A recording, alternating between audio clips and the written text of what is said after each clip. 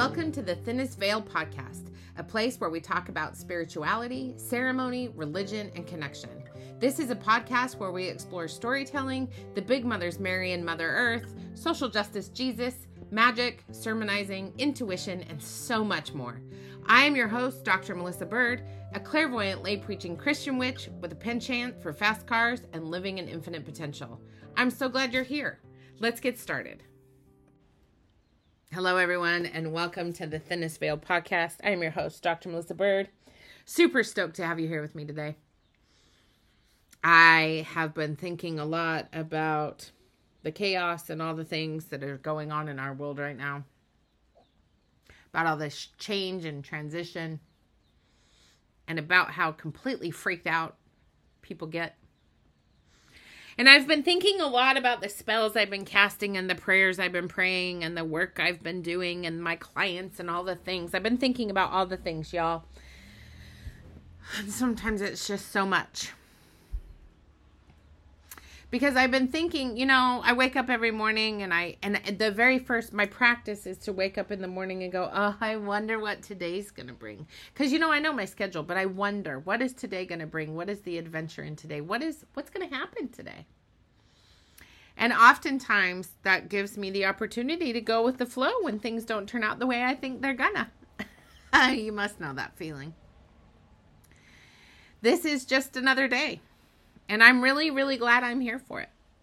I know not what it will bring forth, but I'm ready for whatever it's going to be. And I've been thinking a lot about this beautiful prayer that someone sent to me. I can't remember when. And part of it says, if I am to stand up, help me to stand bravely. If I am to sit still, help me to sit quietly. If I am to lie low, help me to do it patiently. And if I am to do nothing, let me do it gallantly. Make these words more than words and give me the spirit of Jesus. Amen. Whew. That is a prayer. If I am to stand up, help me to stand bravely. And if I am to sit still, help me to sit quietly. I'm sure many of you who have been listening to this podcast understand that me sitting quietly is not really something I'm super good at. And I certainly have had my fair share of patience being thrown at me like a, fiery ball of bomb, anvil, something or other. I don't really sit by and do nothing often. And yet, sometimes those are the choices that we have to make in order to make it through the day. One of the things that I've really been thinking about a lot is you've been invited into this podcast. And I talk about Jesus, and I talk about God, and I talk about Creator, and I talk about the earth. And I think a lot about my belief and my faith. Because I did not come to this faith willingly. I came kicking and screaming, and here I am. And oftentimes I find it completely ironic that I preach sermons built upon collective texts that has been historically used against people like me and my Southern Paiute Celtic pagan ancestors. I think about the idea that how we separate practice and ceremony and ritual. And oftentimes what happens is that we talk about this whole thing about idolatry and idols and shame and worship and all those things. So when we separate out the Bible, it's a tad easier to swallow, right? When we pick the bits and bobs that we think are tender and loving and all the things. When we keep separate bits of the Bible, they're a tad easier to swallow. But together they become a damnation against those who are not white, are not Christian, are not male. And this must be why people struggle with Christianity. It is built on the premise of conquering those that do not fit, do not believe, are not appropriate, are not relevant. This week's liturgy that I was thinking about had been used to build dominion over the other.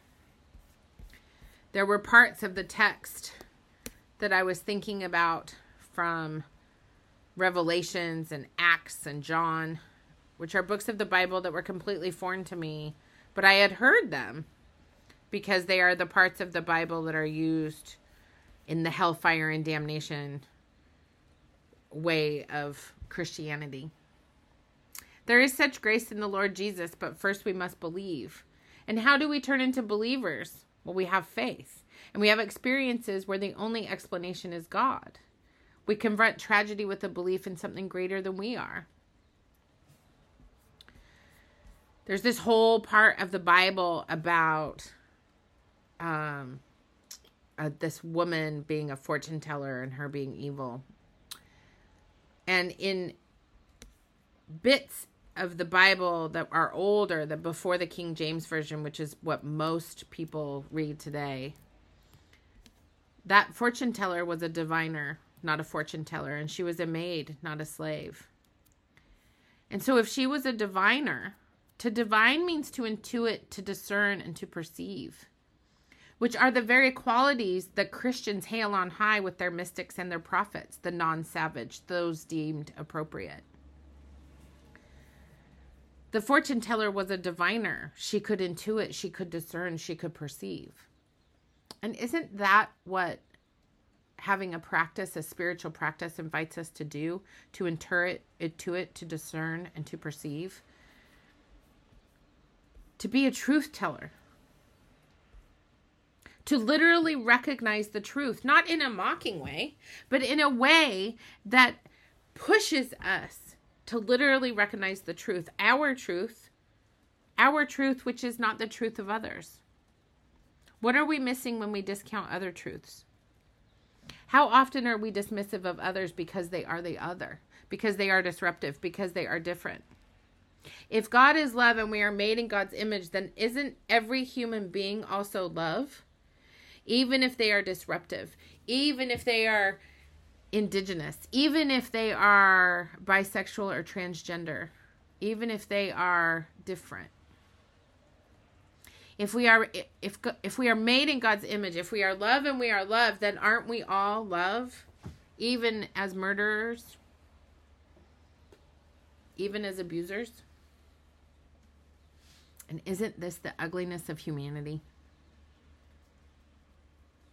Aren't we all a part of the tree of life?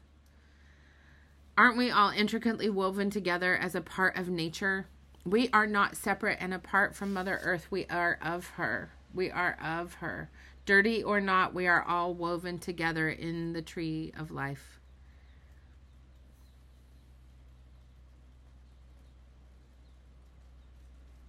Then the world will know that you have sent me and have loved them even as you have loved me. Them, the believers. And so how do we make more believers? Well, back in the day, we gave slaves the slave Bible. Specifically, this Bible was made for teaching a pro-slavery version of Christianity to enslaved people. And again, I really want you, dear listener, to consider, what are we missing when we discount other truths, when we avoid our racist history, when we forget our baptismal covenants with the church? When you listen to this podcast, I want to push you to think about, if you will leave this message and connect with people in your community, in your friend group, in your family. If someone speaks the truth and it is not to your liking, do you break bread with them? Or do you tell everyone that they are a bad person with bad ideas? When you connect to people in ritual, in ceremony, who do you pray for? What teachings do you hold up as holy and perfect? Will you persevere in resisting evil, and whenever you fall into sin, repent and return to the Lord? Will you face the systemic white supremacy in our country and in the church? Will you look at how white supremacy desecrates the bodies and lives of those created in God's image and loved as God's own, in the image of the Holy Mother Earth. We are woven and we are sacred. We are all connected. There is something greater than us holding us in the light of grace and love. We are changing and transfiguring and moving. And it is my hope that we are moving in love exactly for who we are. That we love our neighbors as ourselves. When we dismiss those that are different from us, we disconnect from the sacred grace of the Creator. Will you strive for justice and peace among all people and respect the dignity of every human being? Everyone. The pagans, the indigenous, the sinners, the disabled, the queer people, the children, the elderly, murderers, witches, every human being. When you leave this message today, I want to push you to think. I want to invite you to move into intentional transformation. I want you to think about not becoming consumed with the atrocities of the past and the present. I want to invite you to change, to repent, to proclaim, to connect, to collect. I want to remind you that healing happens in community. And for the love of God, remember the grace of the Lord Jesus Christ. Amen.